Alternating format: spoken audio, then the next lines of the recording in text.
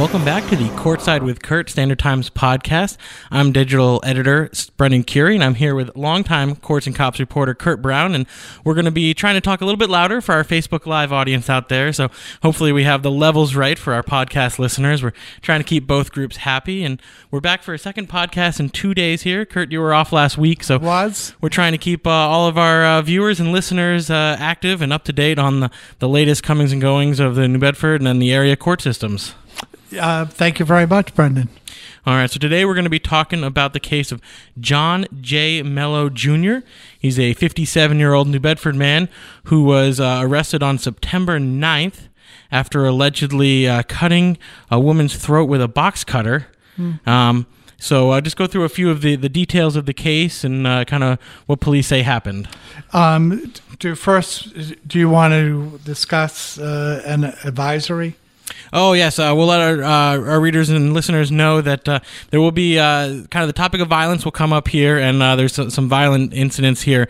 So definitely be aware of who is listening or watching this, and maybe not a topic for children. So I think good that's point, advisable. Kurt. Yeah. Yes. This is a very sad incident. It's very troubling, not only for the family here, but also for the community, because this is domestic violence, and domestic violence infects the entire community, infects the entire region. So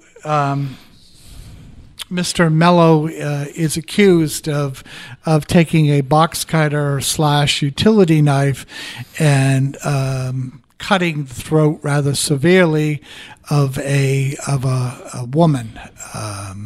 It occurred September 9th. New Bedford police were called to the scene. He made admissions and he made a confession about what he did. He said that they had a heated argument and that he did what the police are saying he did, which was that he took this weapon and he cut this woman's throat. According to the police report, she suffered a serious throat laceration, and he expressed some suicidal thoughts. He was taken to St. Luke's Hospital to be checked out, and as well as to be examined. The victim was taken first to St. Luke's and then med-flighted to Boston City Hospital for treatment, where the hospital says that she is no longer a patient there. So it sounds like thankfully she has survived. That's what it sounds like. We also checked with the district attorney's office, and as far as they know, that she has survived. So it's a sad incident. One a little strange thing about it, though, is this happened September 9th. Mm-hmm. Here it is September 21st now. Mm-hmm. So there seemed to be a delay in this actually getting reported out by some authorities. Yes. In 2014, there was a change in Massachusetts domestic violence law. It was the intent of it was very well intended. It was meant to protect the victims of domestic abuse by prohibiting the police department from releasing information about them. Oftentimes, in the reporting of the who, what, where, when, where, and how, the victim by default becomes identified in releasing the information about the defendant, who is most times a household member. So people can do things like matching up the addresses, and if the address of the perpetrator is released, then they figure the address of the victim is sometimes the same. That is correct. Like that, yeah. And so state domestic violence advocates pressed lawmakers, and they they place this provision in the law. The way it works in New Bedford Police Department is that New Bedford does not release any information about domestic cases. So this happened September 9th. I was off. I received a call at home from a community activist about it and told that it was very serious.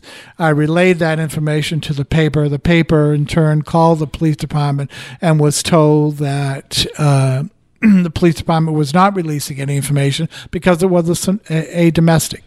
I came back to work this week, and one of the first things I did was to go to the courthouse, because although the police are prevented from releasing information, the courts are not. However, you need to know the name of the defendant. So the law, however well intended, and I'm going to get on my soapbox a little bit here, also shields victims. Shields defendants. Defendants. Thank you, Brendan.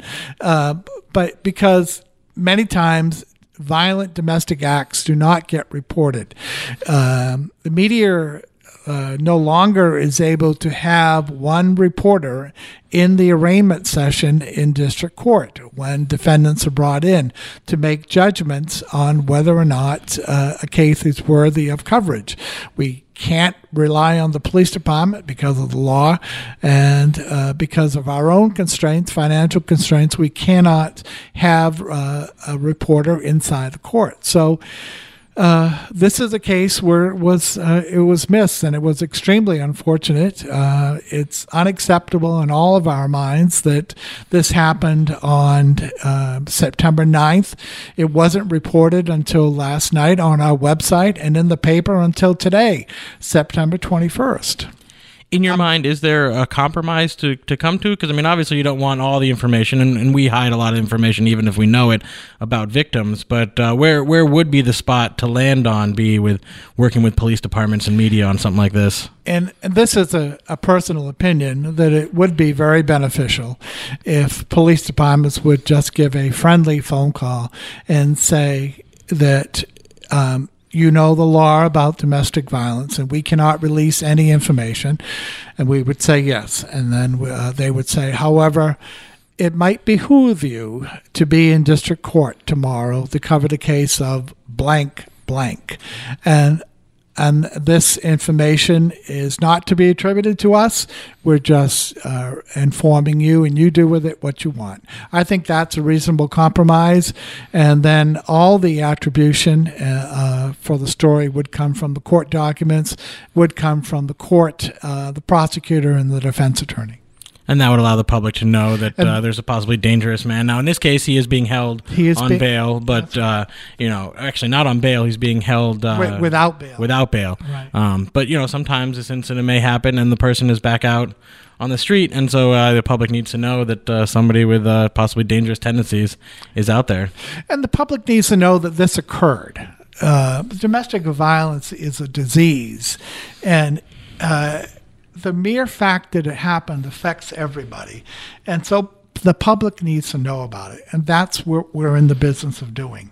Keeping the public informed, that's important. So his next hearing will be October 12th. That'll be a probable cause hearing. That'll be a probable cause hearing. There was a stipulation by his defense attorney that he would be held without bail, would be declared a danger to public safety.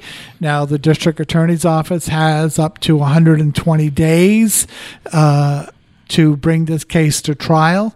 I inquired yesterday with them if they were going to transfer this to Superior Court.